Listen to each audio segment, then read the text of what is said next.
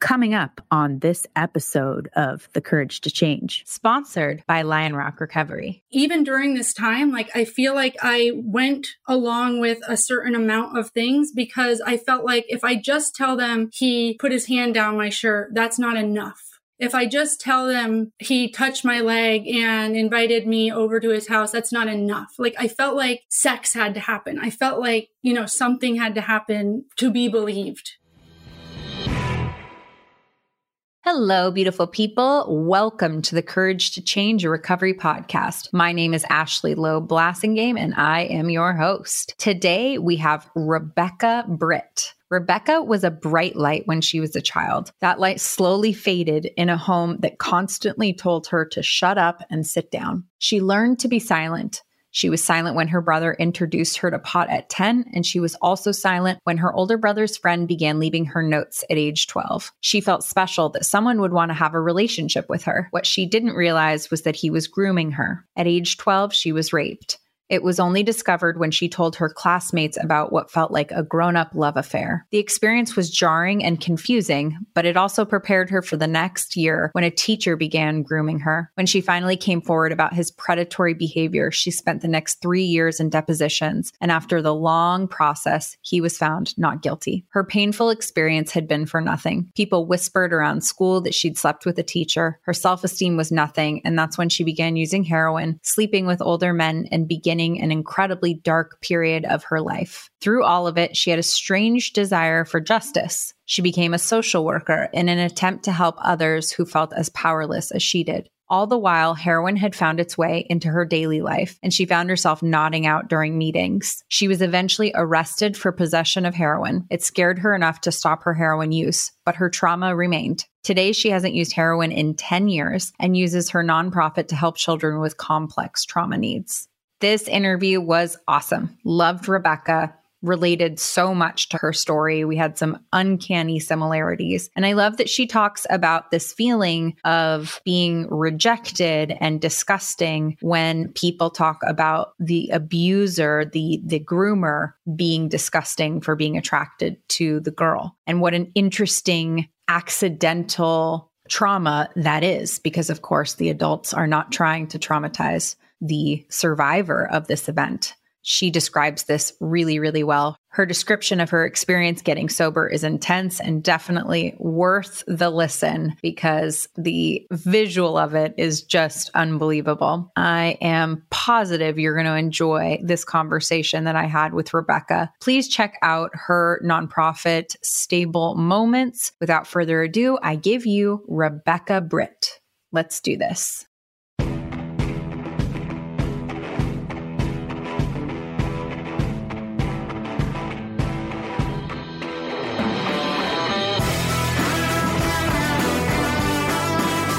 You're listening to The Courage to Change, a recovery podcast. We're a community of recovering people who have overcome the odds and found the courage to change. Each week, we share stories of recovery from substance abuse, eating disorders, grief and loss, childhood trauma, and other life-changing experiences. Come join us no matter where you are on your recovery journey. Rebecca, thank you so much for being here. Thank you for having me. I'm so excited. I've been listening to some of the later episodes, but also some of the beginning episodes to prepare, and I've been loving it. Awesome. Thank you. Will you tell me a little bit about where you grew up and what your childhood was like? Yeah, absolutely. So I grew up pretty typical middle-class family in the suburbs of Vermont. I started childhood pretty normal, and I was the third child. So I had two older brothers. So I don't know if I had a desire to be older because that's just I was an old soul and that was just me, or if I wanted to keep up with my older brothers and they were doing cool things and I was kind of chasing after them. We were Jehovah's Witnesses, which is a weird thing, but it's like worth bringing up just because we didn't celebrate holidays and we were kind of different in that aspect. What's interesting though is my mom started going to AA when I was like 10 or 11. She stopped being a Jehovah's Witness because she was like, this is now like where I'm getting my spirituality fed was AA. And I went to all these AA meetings with her, which to this day has given me like a little bit of like, I don't like AA that much. I think it was great for my mom and I think it's great for a lot of people, but it was just so awkward for me to like sit in those meetings and hear a lot of stories. And I didn't really understand like why my mom wanted to associate with these people that much. Like I felt like she just got such an identity wrapped around AA and the recovery lifestyle. And it's honestly like why I stayed away from the like there's just something about my childhood and AA and my mom feeling like once you're in recovery, like that's your identity that I didn't like. How old were you when she started bringing you to meetings? I think 10 or 11. And what was the reason for that, do you think? Oh, I don't know. Like, I don't know if she was just like, oh, you can come with me or I need to watch you. Okay. Like my dad, I'm not going to say he wasn't present. Like she was one of those overbearing moms that like just did everything. So like he didn't have an opportunity to like step in and do a lot. But she like tells stories about how like they'd be home on a Saturday and she would load all three of us kids to go grocery shopping. Whereas like now, like if my husband's home, I leave my kids with my husband if I need to go grocery shopping. You know what I mean? Yeah. So I had like what I think was a pretty normal upbringing, but definitely a mom that was, it's funny when it's normal for you, it's normal for you. So a couple of things that did happen in my childhood that were like, well, that's really not normal when I look back. My mom did get in a drunk driving accident with us and we had to get out of the car and hitchhike, which I didn't realize till like later that that's what had happened. And like, holy smokes, once you have kids, you're like, I can't imagine the guilt or shame or whatever I would feel if we had to hitchhike because of course we didn't want to get a DUI. So now that I look back, I like how you say we. Right. We didn't want to get a DUI. The unit could not afford a DUI. Yeah, exactly. There was definitely like a dynamic of like a strung out mom, like completely not strung out in the way, but she's just like high intensity, feels like she has to do everything, but she's drinking. Yeah. So as much as I'm like, I don't really know that I noticed that she was drinking, there were things that were happening that wouldn't have happened in a normal household. So when I was 12, my oldest brother was 20 and he had a friend that was 20. And I was raped by this friend. But the rape itself wasn't horribly traumatic. It was odd because I actually felt special by this relationship. He would like leave me notes in my backpack. He would tell me how pretty I was. He would call the house just to talk to me. There was a lot of grooming that went on that made me feel so special. And I was the little girl that wanted to be like 30 when I was 6. So the fact that I was 12 and there was this older guy, like I totally romanticized it, thought that we would like end up together. Anyway, when it culminated in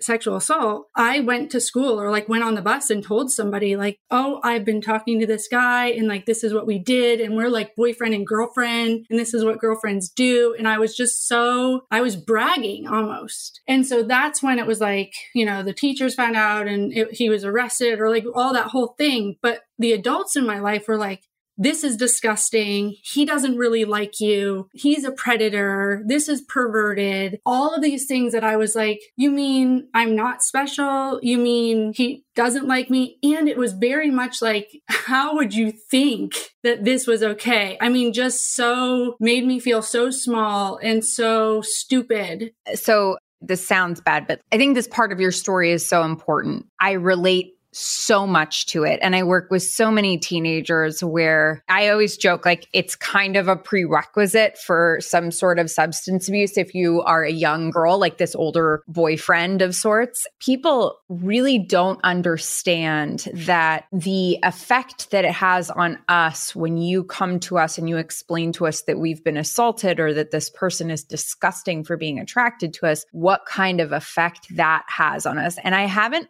ever heard anyone talk about it at such lengths, but I have a reaction to it when I hear it because I experienced that as well. And I did have relationships with much older men, and people would say, oh my gosh, they were taking advantage of you. And I'm like, I was participating. This was, like I was a willing participant. While it may legally not be okay, morally not be okay, any of those things, however, whichever the categories you want to place it in, it is important to acknowledge that for us, we're in a relationship. And so maybe this other person did something that they're not supposed to do and took advantage of the situation, but to call them disgusting for being attracted to us and to diminish our feelings or just not even realize that we had any is really damaging. In fact, it's more damaging than the thing we didn't realize was a problem. Yeah, 100%. And I just think it's like, it is the reaction of everyone. It plays throughout my story, but that blame the victim, the like wrap this up in a black or white box and let's just call it what makes our brains feel better to digest it. And I feel like several times throughout my life, I felt this kind of like people packaging my story in a way that felt like something they could process. Right. I also related to the bringing it to school and having people at school find out, and the trauma of having your trauma be spread around school and you losing control of it. In fact, much of my trauma, as I've talked about in the podcast, is related to the reactions of other people when my trauma came out. 1,000 times worse than anything that happened was the experience of all these people finding out, everybody having an opinion about it being public, and just wanting to crawl into a hole and die and disappear. Yeah, 100%. Well, so it was the following year. I was a freshman in high school, but I was 13. So I was a young freshman. And there was a teacher there that was 43 that was like, he was a perma sub. He was like, didn't need all the credentials, I'm sure, to be an actual teacher, but he was like a substitute teacher that was there every single day and covered classrooms. But he had like the cool classrooms. He had like computer lab or study hall, or like they'd bounce him around to things that he didn't have to really teach. I got to know him because he was a cool teacher. He started writing me like notes out of class and stuff like that. Like I'd walk into one class and it would be, oh, there's an excuse pass. You need to go resolve conflict in the computer lab. Like resolve conflict was what like he always wrote. Anyway, I would go down there. And so he had crossed the line, and he, just started by like touching my knee and then kissing me and then feeling me up. And there was like craziness of him like leaving me in a closet that like later on we found out was a soundproof room in the school. So when I was experiencing this, almost immediately I was like, oh, he's a predator. He's disgusting. Like I knew from the previous experience, I'm not special, even though he was using all these same words. You're special. Like there's something about you. I had informed him about my previous sexual assault, which you find out that they will prey on you when they think, you won't be believed twice. So he did that. But I, in my mind, was like, this isn't right. I applied everything I knew from the first one. And I was like, I'm going to tell, and I'm going to make sure this doesn't happen to another girl because he doesn't believe I'm special. Everything he's saying is BS. He's perverse. Da, da, da, da. So he was writing you these notes. Were you telling any of your friends, or what was the experience like with him starting this grooming process? Because I don't think everybody knows what a grooming process looks like or is. He was cool, and how he pushed the envelope was like talking about weed or talking about sex and talking about condoms. And we were I remember me and several other kids were like blowing up condoms into balloons. We would write cuss words on the chalkboard. So it was just this like slow process of, hey, you can get away with more in this classroom. You can, we don't follow the rules here. And maybe even like getting you to do things that you could possibly be in trouble for. So there's things that he could maybe hold against you. And he was just very kid-like, talking about the parties, talking about getting fucked up. So he felt like one of us. I feel like that's what the grooming process was. But then with the notes and stuff of like excuses to classrooms, it was interfering with my normal curriculum, like what I was supposed to be doing for that day. And because of the power dynamic or whatever, of course, I can't say like, no, I'm not going to the computer lab to resolve conflict. So it's like, you don't know where you're supposed to be. And the other teachers were getting kind of like, why is this guy always calling you out of class? But nobody really looked into it. He had reports from other teachers that said the teachers he made them feel uncomfortable, like in the mail room, but never like a report possibly against kids. What was the closet situation? So he had brought me to this closet where they kept, it was like in a studio type sound room, but it's also where they kept the bottle drive. Like we would do bottle drives to collect cans for money. Okay. For the school or whatever. So they would keep these cans in there. So the whole closet smelled like beer and, whatever recycling bin smells like. And he had brought me in there, like pushed me up against the wall, chewed on my bra, like, made out with me. And then he was like, stay here, because he thought he had heard something. He left, but he didn't come back for like an hour and a half, and I could not leave that closet. And then when he came back, he was like, sorry, I had to like teach my class. And he like tried to start back up with me, and I just left out of the classroom. And I honestly, even during this time, like I feel like I went along with a certain amount of things because I felt like if I just tell them he put his hand down my shirt, that's not enough.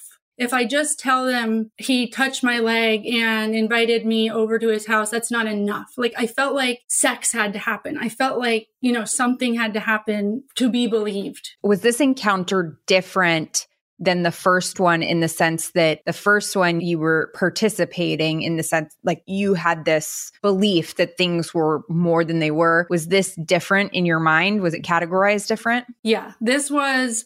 You didn't want to do this. Dude, you're 43. Like, I didn't want it to be this. I wanted you to be a cool teacher. I didn't want to do things sexually with you, and I didn't want to be your girlfriend. But I will say that, like, I did feel very paralyzed in the moment, and I think that that's something in both of my experiences, and even in, like, fighting experiences, like, that's, like, something I do. Like, I freeze more than I fight, which I think is common, but I do know that feeling of feeling like this is wrong, but I'm not like, ew, get away from me and like have that. I'm just kind of like sit there and let you do whatever. It's more normal than people understand. And interestingly, I'm a very outspoken and, aggressive, whatever you want to call it. In sobriety, I was date raped by what I thought was a completely innocuous guy. Like compared to the guys that I hung out with, I was like, I did not see this coming. And all the things that I thought I would do, sober, aware, like this was one of those things where I wasn't just like, oh, well, whatever. None of those happened. I didn't do those things. Like all the list of things that you think you're going to do, I did not do them. And at that moment was like, holy shit, this is my personality, all the things I've reacted to. And this was my reaction to this scenario, which I would have thought I would have had a totally different reaction to. I think people really don't know what it is that they're going to do until they're in that moment. And I know I felt a lot of shame. I don't know what your experience was, but I know I felt a lot of shame that I didn't have the reaction I not only thought I would have, but I also thought other people would think I would have. Yeah, 100%. And I don't know how much of shame, but even just doubt of like, how much can you say somebody violated you when you didn't actively? I mean, I have gotten that over and over again, even as like a 16-year-old employee where a older man was doing things that were inappropriate. Like HR says like, well, what did you do to stop him? I'm like, do I need to be groped? And like, does it like I'm showing up for a job? You know what I mean? So we are conditioned to think that we shouldn't just be simply allowed to go to school and get an education without having to defend or protect the most intimate parts probably you haven't even explored yet, possibly if you're that young. Right.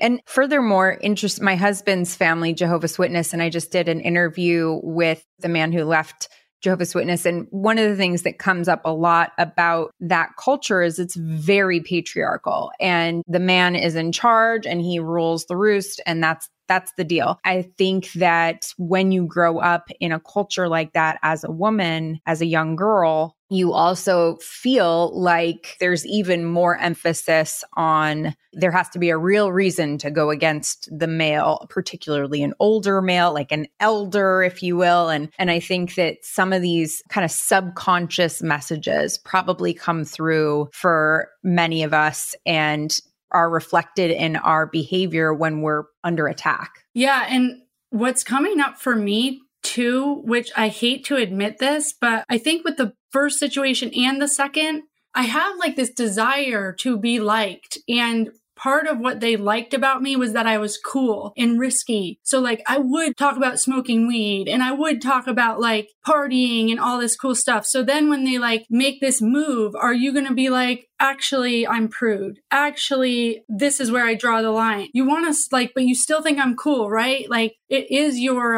entry to the game of acceptance. Yeah, that's a really great point. It's a really great point because it's true. It's like, you don't want someone to call your bluff and you don't want that to be what they think of you. And also, I don't know about your experience, but it sounds crazy, but when I was a freshman in high school, there were a lot of people that I ended up having sex with that I just didn't know how to say no and get out of it. And it was just easier. It was just easier to go along. Now thinking about it, I'm like, was it easier? But I really didn't know how to say no. I wasn't taught that. And I don't think I thought that if you went to their house or if you brought it to a certain level, I don't think I knew or believed that you were able to stop things once they had gone to a certain level. I just didn't know that. And so my assumption was like, okay, well, I let this get this far. It's a done deal. Yeah, you owe it. And I went as far as to be like, after these two experiences, I was like, oh, I know what you all want now. I know what makes me valuable. So I'll give you that in exchange for whatever, acceptance or you liking me or being valuable, like whatever. So I was like right out in front, like I had figured it out. I just have to sleep with you. I mean, when you have low self-esteem, which I did, I had a big ego with low self-esteem, which is a brilliant combination. Same.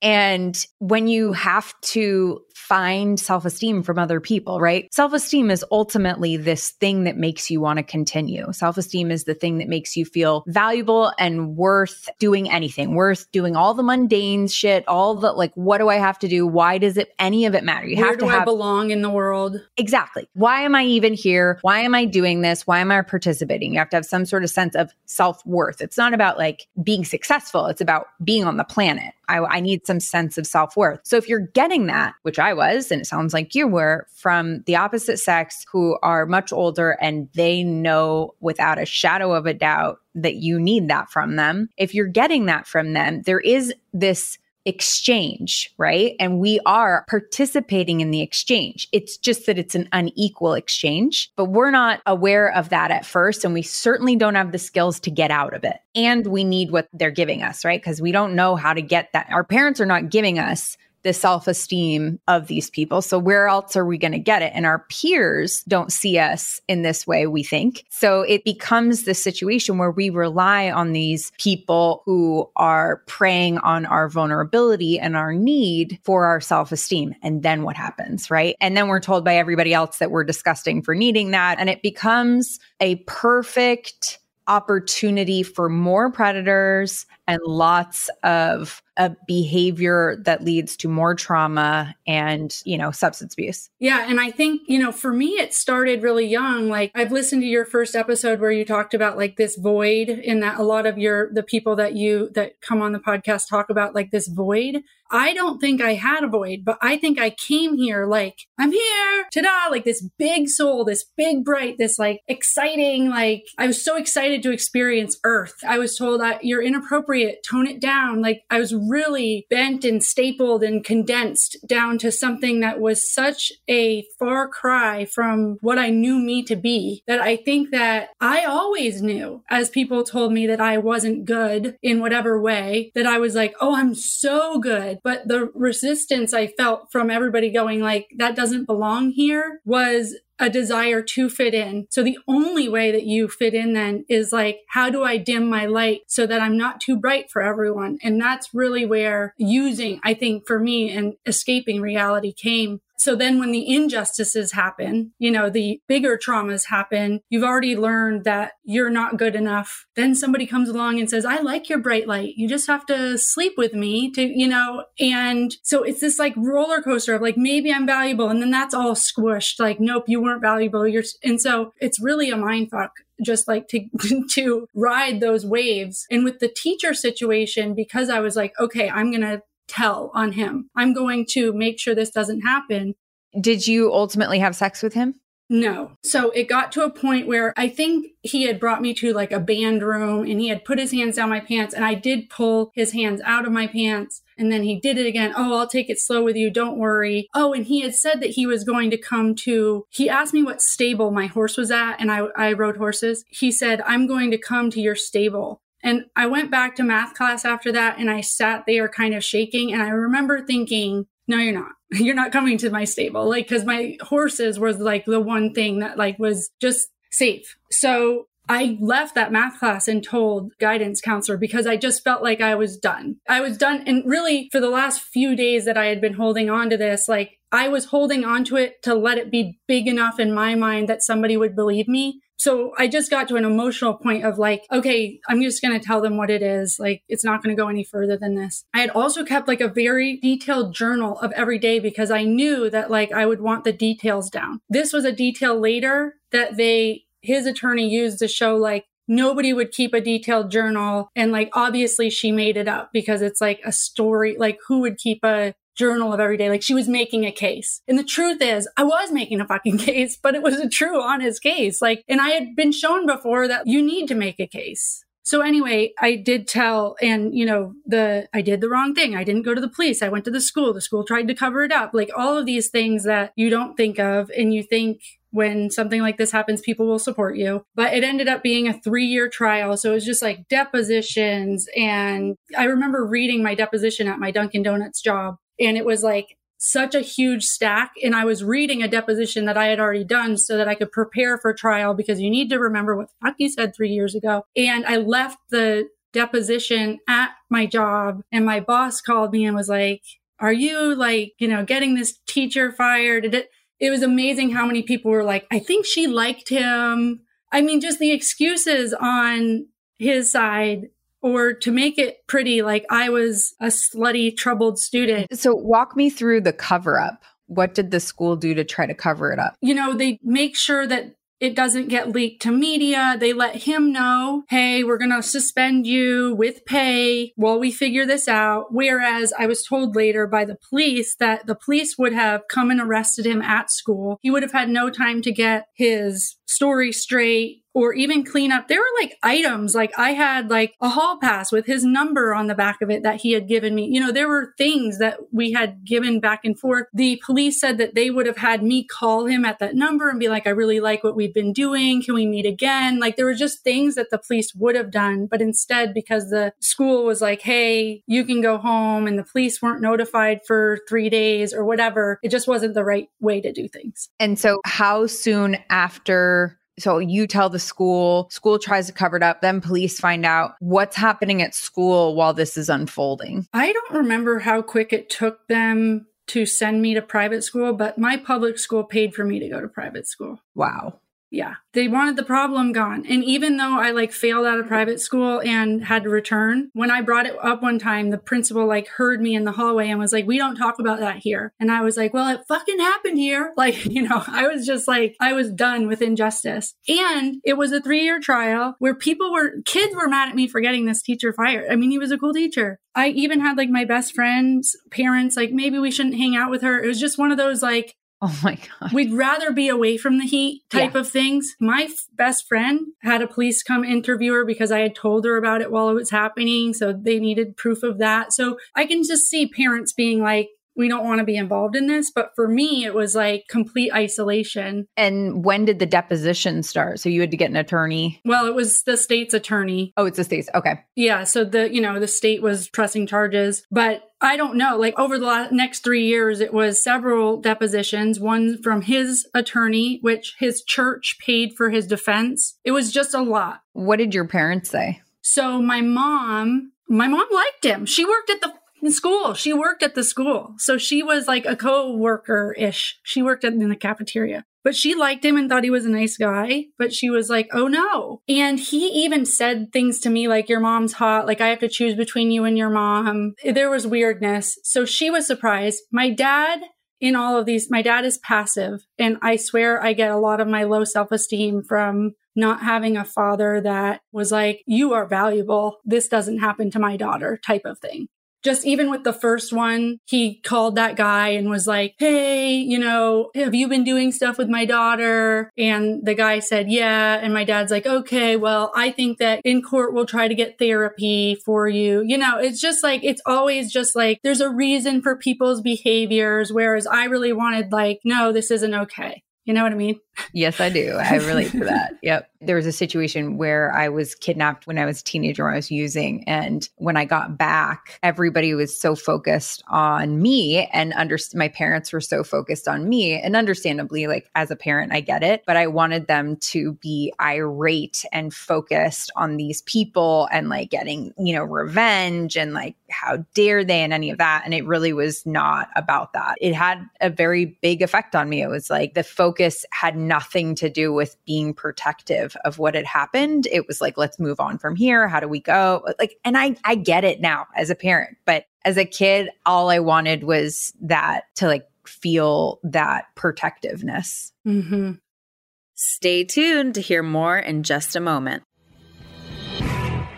Hi, everybody. Ashley here. As many of you know, I got sober at 19 after going to many treatment centers. And years later, when my aunt passed away as a result of her addiction, my father and I and our business partner, Ian Crabb, started a telehealth company in 2010 called Lion Rock Recovery. We started with a PowerPoint and a dream, hoping to help people overcome barriers to treatment like affordability, accessibility, and privacy, which we were able to create in this program that we started. Today, Lion Rock Recovery, our little PowerPoint, treats people all over the world. We have over 200 clinicians, and it's an amazing program. We have an intensive outpatient program that has so many different time tracks to fit into people's schedules and specialties like professionals group, LGBTQIA, trauma, and many, many more. We are able to help people anywhere in the world with any schedule, and all of it can be done privately. This is our dream come true. And Lion Rock Recovery is available to any of you who have family members who are struggling, or if you're struggling and you need to talk to somebody. Our admissions team is there around the clock for a free phone call, also a live chat on the website. There's so much there that we've worked so hard to bring to you. Please check it out, lionrockrecovery.com, or you can call the 800 number, 800-258-6550. Thank you so much. So when you were going through this deposition and having to, your boss reads it at work because you left the deposition there, did your boss get upset with you? Like, why are you doing this to this guy? Or what happened there? No, I just think that like it's an example of, something a 15 or 16-year-old shouldn't have to be dealing with. I was obviously stressed out, and then I left something very private around, and it's just like I was already using at this point. I started dating a 21-year-old when I was 14 after this. Parents let him move in. He was a complete loser. Oh my God. We have such a similar story. I'm tripping out. My boyfriend moved in as well. My parents because otherwise I would not come home. And so it's just interesting to me. Like these guys, I'm like, what do we have a sign on our head? Like they just know. They know. Well, yeah. And again, like, what was my dad thinking? A 21-year-old that is all tattooed. He looked like a friggin' skinhead. Like it wasn't like he was like, had some redeeming, like, oh, maybe there was something. And my dad even said, like, before I start dropping you, because before he moved in with us, it was an apartment. The guy was in an apartment with 5 other dudes that were 21. And my dad was like, before I just drop my 14-year-old daughter off at this apartment, I need to meet this guy. Okay. My dad brings him to McDonald's and he like fails every I'm wondering at what part of the interview my dad was like, you've passed. But I got dropped off there over and over and over again. So like, I was 14. I remember these guys would like blow darts at my butt, like just like weird, stupid shit that college age guys would do, but I shouldn't have been in the mix. And of course there was drugs there, and I just wanted to be cool at this point. I also wanted to check out. Parents obviously didn't care. And then when he was going to be homeless, like he was allowed to move in. But again, it was, well, he deserves a chance. He did it. And it was like, you could actually make a difference in my life. Like I'm 14. Why is he getting prioritized before me? And of course, I'm selling it to them. I want him to move in. Right.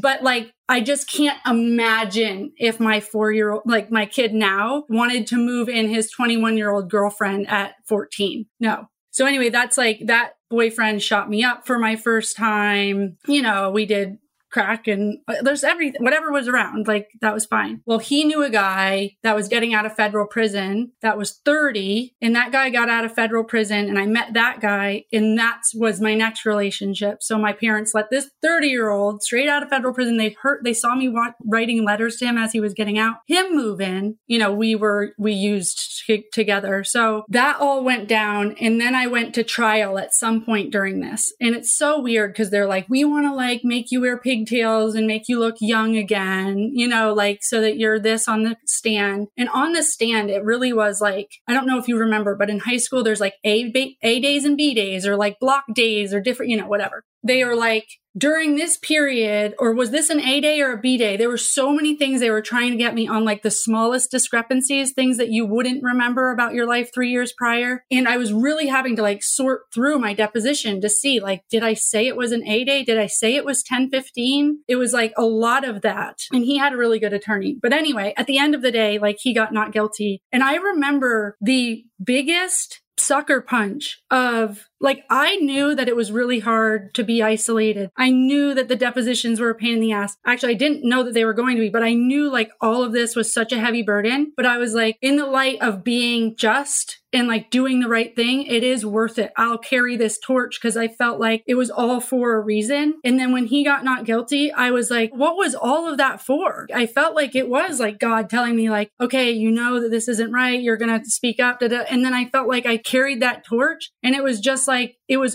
all for nothing. Like everybody hating me was all for nothing. And I even wrote a blog post once on like, think before you report sexual assault, because we tell women report, but we do not focus on creating a culture or a society that is supportive of reporting.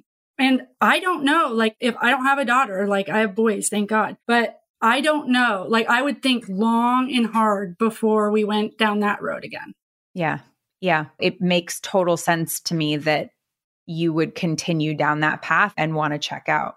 Mm-hmm. The injustice of really wanting to do the right thing. Yeah. So you're just like, okay, you know, there is definitely a part of you that goes like, maybe it's fucking true. Like, guess what? You're not valuable. You know, maybe it's true. And the odd thing, and maybe it's not odd, like I think that there's a lot of addicts that are like this, but I always had my like do good side of me that, you know, as much as I had given in and I had a very bright, like, fuck it side of me that was just doing whatever. And really to me, I think it was screaming loud. You know, I had needles in my parents' home. My dad found my needles at 17 and just said, oh, well, how could we get you a rightful prescription to this so it's not illegal? Yeah. You know, just I was screaming out for as loud as I knew that I possibly could for somebody to say, this isn't okay and you're worth more than this. But I also, you know, turned it around and got honor roll in my last couple years of high school and went to college. And it's like, I was literally like puking down my sweatshirt in biology class because I had just done heroin in the bathroom or like taken a Coke shot, and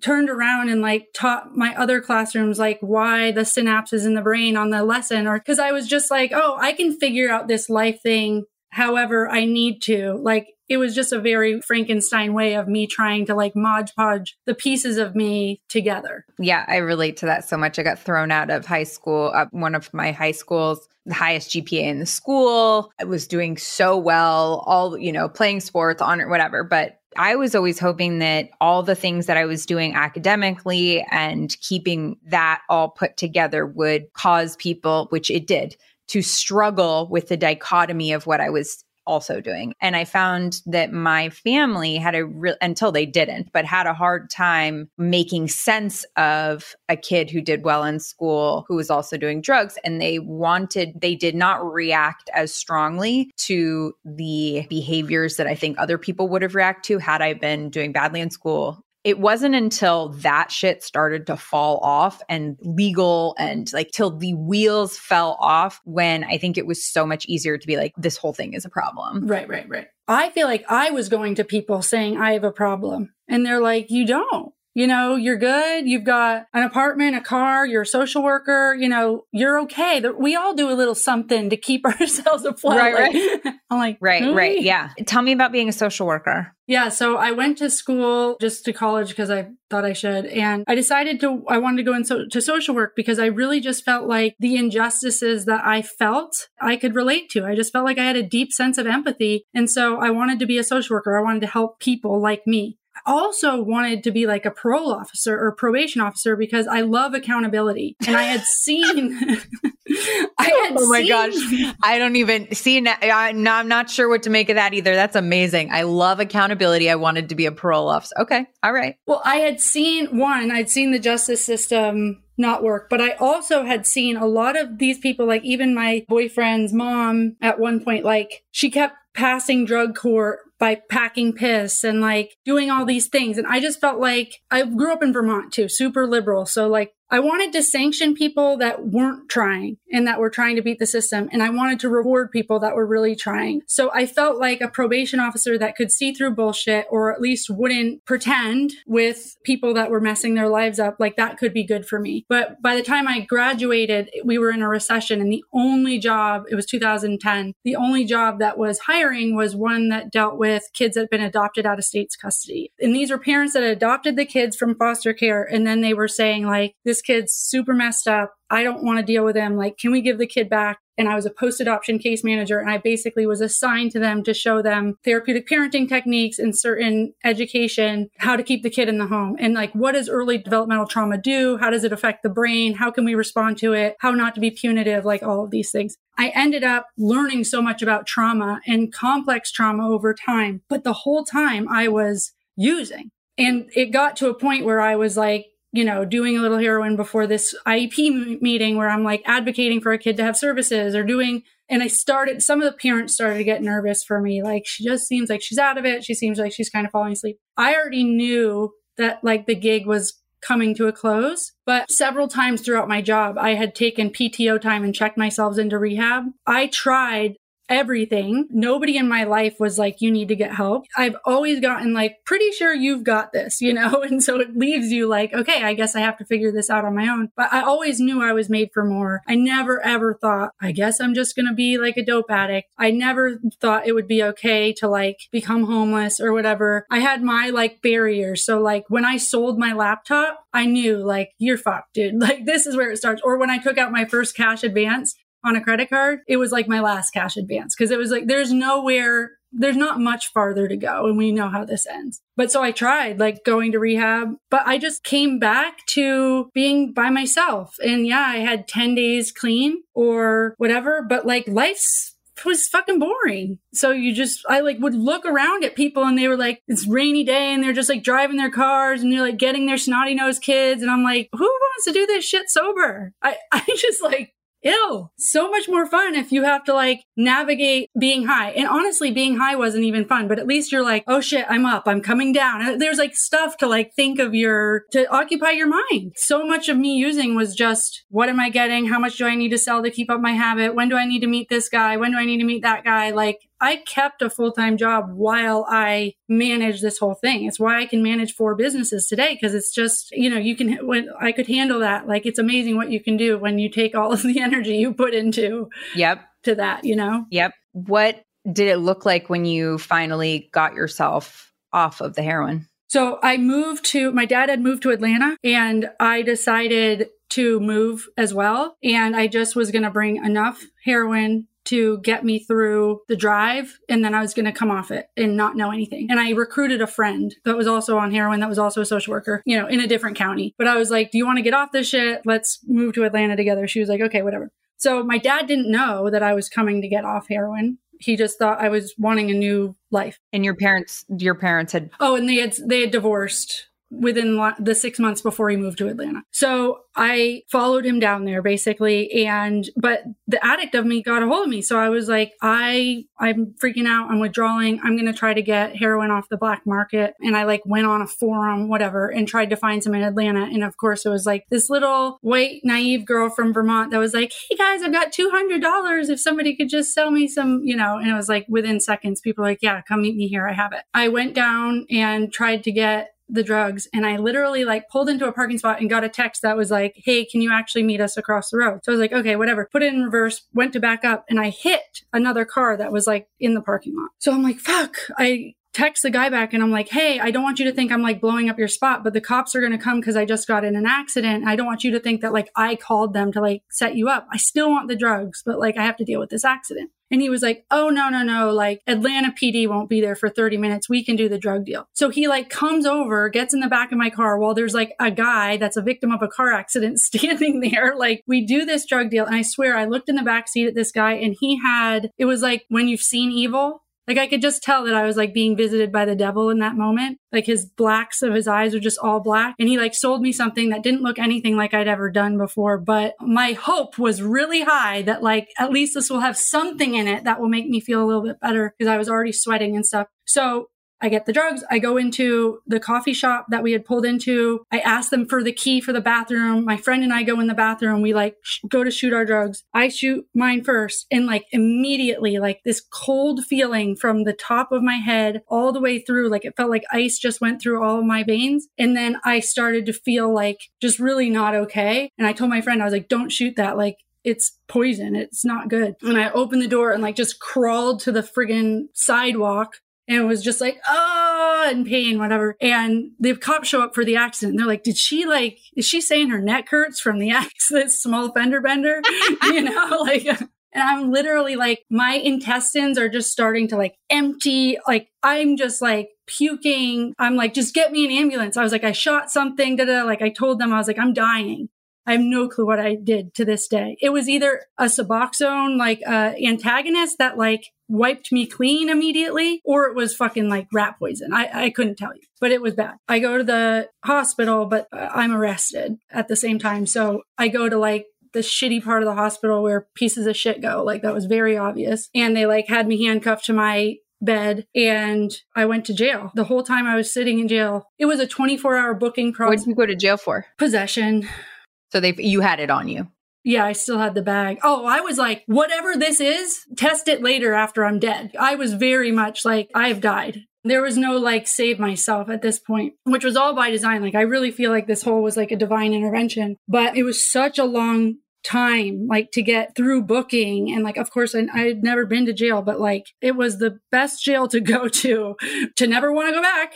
I'll tell you that. God. And like, you had just come from Vermont. Holy shit. Oh my gosh. I told them, I was like, can't you write me a citation? I had gotten DUIs. I had gotten possession charges. You get a citation and you go to your little fireside house and you go to your court date later. They're like, no, you go to jail for felonies, ma'am. And like it was a felony and I was seen as a flight risk because I just moved there. So I had to check in 3 days a week. I was like seen as like the worst case scenario. But while I was like, I was in this cell with these chicks that like one had like bit her boyfriend's ear off. I was like, why don't you just do drugs like normal people? I was like having to go to the bathroom and there's one toilet and they're like, don't fucking disrespect this stall. We'll like beat your ass. And I was like, okay, like it's like the floor or the toilet. I don't know what to do. I remember finally getting up to like my pod. There was no cells left. So they have to give you like a canoe so that you can like sleep in a canoe in the middle of the pod where none of the lights ever go out. I remember for years prior to getting off of heroin, thinking of the perfect conditions for detox.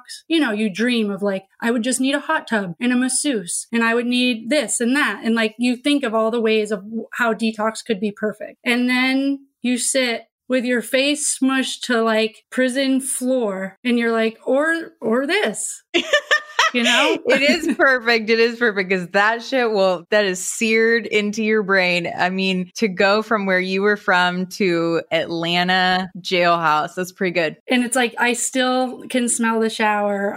But the whole time I sat there looking at like the brick wall and like thanking God. I was like, thank you. That like deep surrender.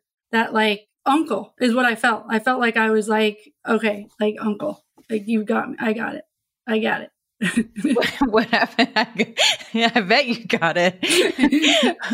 What happened when you got out of Atlanta County Jail? So it's crazy. Just the small things, like you should know somebody's phone number. Like I didn't know any phone numbers. I didn't have my cell phone, like just little things like that to even be able to call for a ride. But anyway, my brother came and picked me up.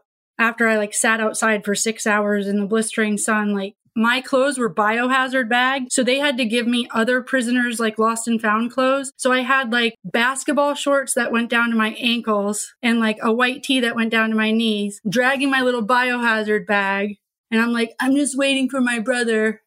like if I thought going into jail was like the lowest. So I waited, my brother picked me up and I detoxed. Like I had never let myself really get to that, or maybe it was just the sickness of whatever I'd shot, but that deep in detox, there wasn't even, I couldn't have found a vein. You could have handed me dope and I would have been like, ugh. That was actually good, getting to the point of like the total like worst flu you've ever had. And just letting my body like go through whatever it needed to go through. I remember I still had like court dates and stuff. So my dad would like put me in the back seat and I'd lay back there. He'd go to the grocery store and I'd watch other people like picking up their groceries. And I'm like, how do they lift those bags? Like you just don't remember like the strength you had. You don't like, so much of it is surreal when you're that weak. And so I went through the court process. Like I got pretrial intervention. Of course, I got like first offenders. Like I got all the leniency things and I did what I needed to do. And I was scared. So I didn't fucking try to find drugs ever again. I got a job as a server and started looking for gainful employment down there. But the big thing that I did was I felt like I could really reinvent myself. So I was like, I'm in Atlanta. I'm off of drugs. Like, who do I want to be? I also like couldn't get a typical social worker job because of the pending charges or whatever. So I was just like, who do I want to be? So I still got a job that wasn't like in the fertility world, that like wasn't my dream job, but I started volunteering at a local horse rescue. And I asked them, can I like bring foster adopted kids here? Cause I've always had this thought for this program. And they were like, sure. And so I started meeting with foster adopted kids and teaching them just how to brush horses and be with horses. And I realized like, wow, me doing this individually, like with 12 different kids, it's too much. So then I started training community mentors in complex trauma and interventions, but really just how to be a good mentor, and started matching up mentors with kids. It was like really being able to reinvent myself and start going after things that didn't seem possible before when I was using. Once I had the mentors,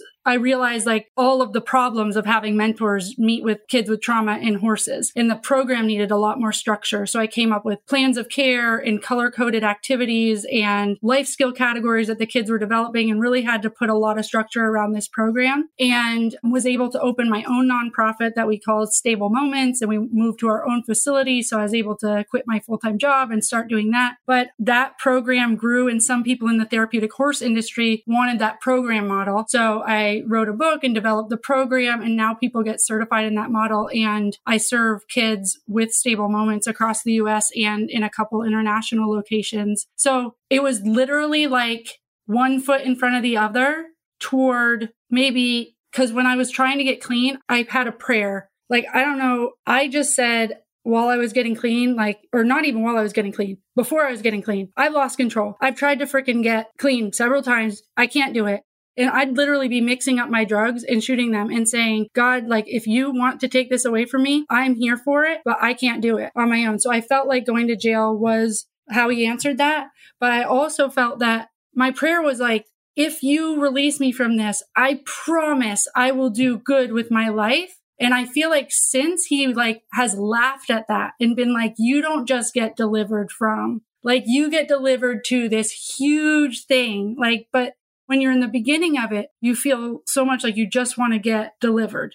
You feel like sobriety is, if you could just get that. Yep. And then you start putting days and time together and you look back and you're like, holy shit, it's been like kind of some time and I've done some things, and people can't imagine me as anything but this. And, and then you see yourself through the eyes of your children and start to realize, oh, wow, like this, now the stakes are higher and now people care. And, this is really important. Sobriety takes on a whole new meaning after you become a role model for other people and your children. Yeah. And I do think that, I've developed a program, Transcend 91, which is a practical guide for your first 91 days of recovery. And I do think that people need the practical steps of like how to make it through those first 91 days. And for me, I kept failing when I was left to my own devices. And I feel like my brother recently relapsed on crack. And this is really what spurred me to do this, was because my dad was trying to help him. And I was like, you can't leave him alone. When the meetings are done, when, rehab's over,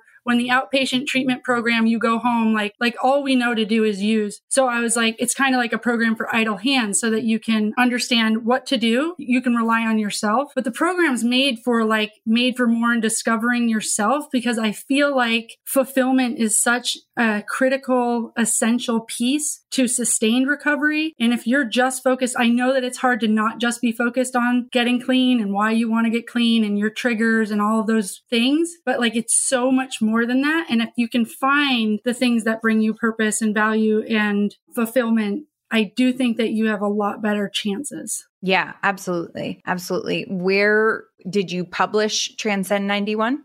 I just self-published the book, but it's free. So it's an ebook that anybody can download. It has 6 different domains so that you can, when I first did it, I was like, oh, I could do day 1, day 2, day 3 for your first 91 days. But I was like, day 2 looks different for everybody. Day 14 looks different for everybody. So instead there's 6 different domains, and you do a self-assessment. You figure out what domain you're in every day, and then you do any exercise that's within that domain. And you could go back and forth, like one time you need a distract and the other time you're in discover, another time you're in defy. Like you can, because that's how recovery is, right? You might be feeling great in the morning and then you really need to distract yourself in the afternoon. So it's kind of, what do I do with my hands? Yes. Yes.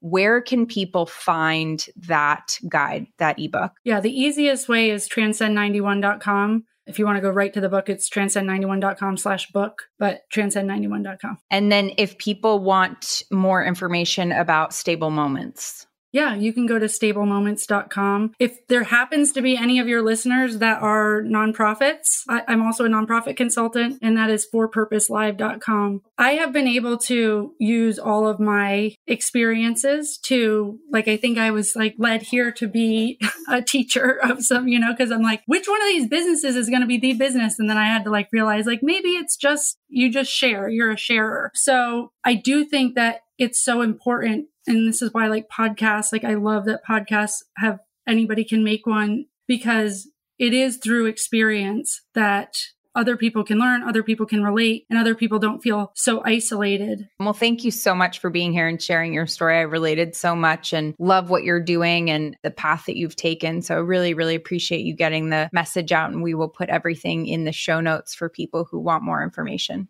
Absolutely. Thank you so much. Thanks for hosting this. Man, I related to her. Peas in a pod, beans in a biscuit. That's the expression. Beans in a biscuit. Yeah, I very much related. I was kind of shocked, oh, okay, we got a lot. It's hard for me not to place myself in her mom's in AA. Obviously, it sounded like her mom had a little bit of a different situation, but it's interesting and nerve-wracking to hear about how AA, the mother being in AA, and all these different stories affects the kids. It makes me wonder what my kids what their experience is. I mean, my kids, it's I go, mommy's meeting, they're sober meetings. That's what they say. Sober meetings, when we do either a gratitude list or a prayer at night before bed as a family. I always say grateful for my sobriety. So they know, but I don't think there's not a full understanding of AA. But what's interesting, and I've heard this shared, there's a freaking phenomenal speaker who's a 12-step speaker. He actually passed away. His name is Scott Redman, and you can find his tapes on, he's the funniest. He talks about his children and them having the support of the other parents and the other people from AA who came around when they were having a really disorganized, crazy, discombobulated life. I think it's really about what it represents to you. And in her case, in Rebecca's case, mom was bringing around these kind of nefarious types. My children, most of my friends are sober. And so my children have this community that they know all the moms and dads and all the kids. I think I've said this before. I've been at barbecues where all our kids are together and all of us are married each other and we're like, it's like all of us with the bad gene. And then we all decided to get in a group and procreate. We're staring at our kids playing going, oh, I hope it doesn't happen. Like, oh God, that's good. This is really good. We're really good at this. Really good at this. Mm-hmm. But I think it's the thing, it's like, it's just whenever there's a label, sometimes it's easy to then extrapolate, right? It's like the same thing where if you had religious people that came over to your house and then they were shitty in some way, like now I can just extrapolate that out and say, well, everybody in that religion is whatever, where it's not really true, but it's easier. Yeah. It's just, it's part of our categorizing as human beings. So I understand where it comes from for sure, but makes total sense. Yeah. And if you're how you relate to that parent, if you dislike that parent and that's a big part of what they do, but yeah, I can't help but think about that as it relates to what experience. And I try to be very thoughtful about how I represent that community because I do want whatever my kids, I want every option to be on the table. I also think that there is an important piece of this story, which is just heartbreaking and true. I have experienced this, which is the ramifications of reporting sexual assault and what it feels like as the young woman who's been in relationship with the older man and what people say and how that feels even now, even as a grown woman. And as much as I understand the dysfunction of the relationships that I was in when I was 14 and 15 in a relationship with a 27-year-old, I understand. I get it. I'm aware. I loved that man and I had a relationship, there was a relationship with him, and whether or not he was completely, not whether or not he was completely dysfunctional, all the things, it didn't change the fact that as a 15-year-old girl, I loved him and had a relationship with him. It just means that he was a really sick person. She brought this light on this whole other piece that I've never been able to put words to of our experience when the world is like, he's so disgusting. He's da-da-da. How could he be attracted to you? You were about, like, I've never been able to bring words to that. And I felt very seen. And I was really grateful that she put an experience to that because it's like two things are true at the same time. Both things are true. Yeah. I think it's it's just something that you wouldn't even think about, but I think it's something to consider in how you handle somebody who comes forward in that way, is to just realize, like,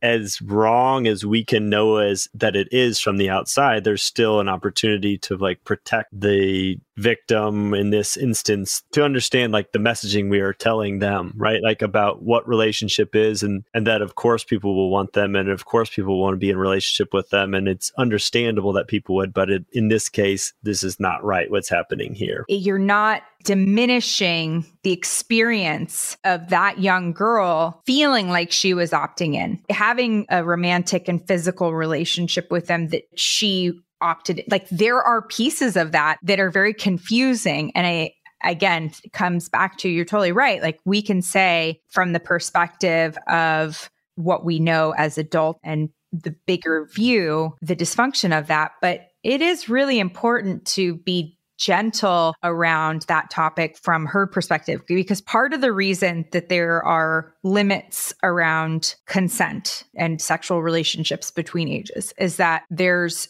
brain development, there's power dynamics, there's all these things. So when it does happen, we have to acknowledge that creates confusion, and that confusion also about by reporting that the world is just going to support you. And what happens, I think that there's lack of understanding about, okay, I come from the perspective of having worked in the criminal courts, right? I've worked in family court and I've worked at public defender's office. What the system is based on is this idea that everybody gets a defense. And that's the ideal. We create this ideal, right, in our society. What happens is that everybody gets a defense, and they get the opportunity to present that defense, and he gets to build a case against her. Unfortunately, this is not an uncommon story, but I can't imagine to like feel like even that she'd done everything right. Like, she's taking notes and like that's used against her, where it's like, I have experience with this already. Unfortunately, I already have had to live something like this before. And so now I'm trying to do this thing to like make it airtight and protect myself and come forward and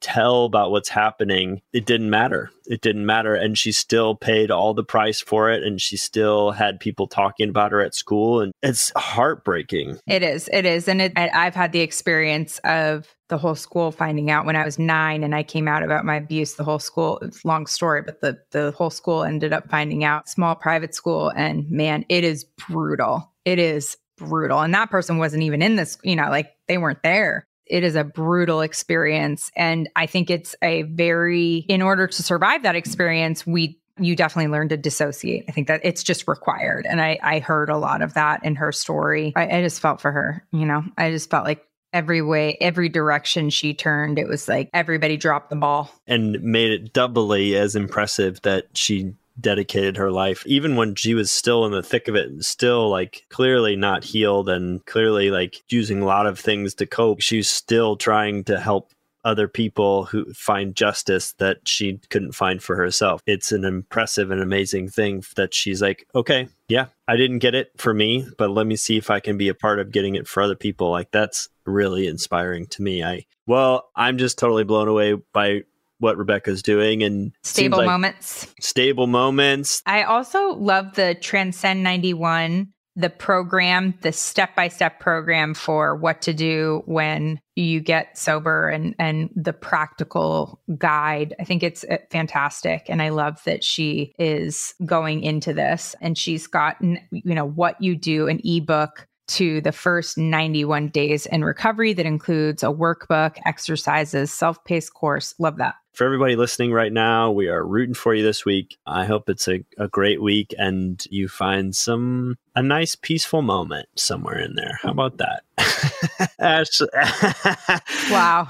It sounded so, not weird and not sincere, but I do mean it. It's just more of my sort of jittery coffee brain. That's what that is. So just make sure you hear it for what it is. Ashley, anything you want to leave the people with this week? Yes, I want to give a shout out to Dr. 13 at D at $, who left us a review on Apple Podcasts under So Grateful. I'm going to read it real quick. So grateful. I happened upon this podcast a year ago in search of help on how to navigate and support my son, who is just about to complete 30 days of inpatient recovery. I was desperate. I knew he wasn't ready to come home. I clicked on the Courage to Change and listened. At the end of the show, Ashley says, "Reach out to me. I will answer. Here's my email." I thought to myself, yeah, right. But like I said, I was desperate. I sent her an email, and within the hours, she had responded. I was shocked. I've been listening ever since. I've learned so much about addiction from the many stories and conversations. It has helped me navigate through all the chaos so I can better support and help my son. It has given me a better understanding of my son and myself. Ashley has been a true light in my life.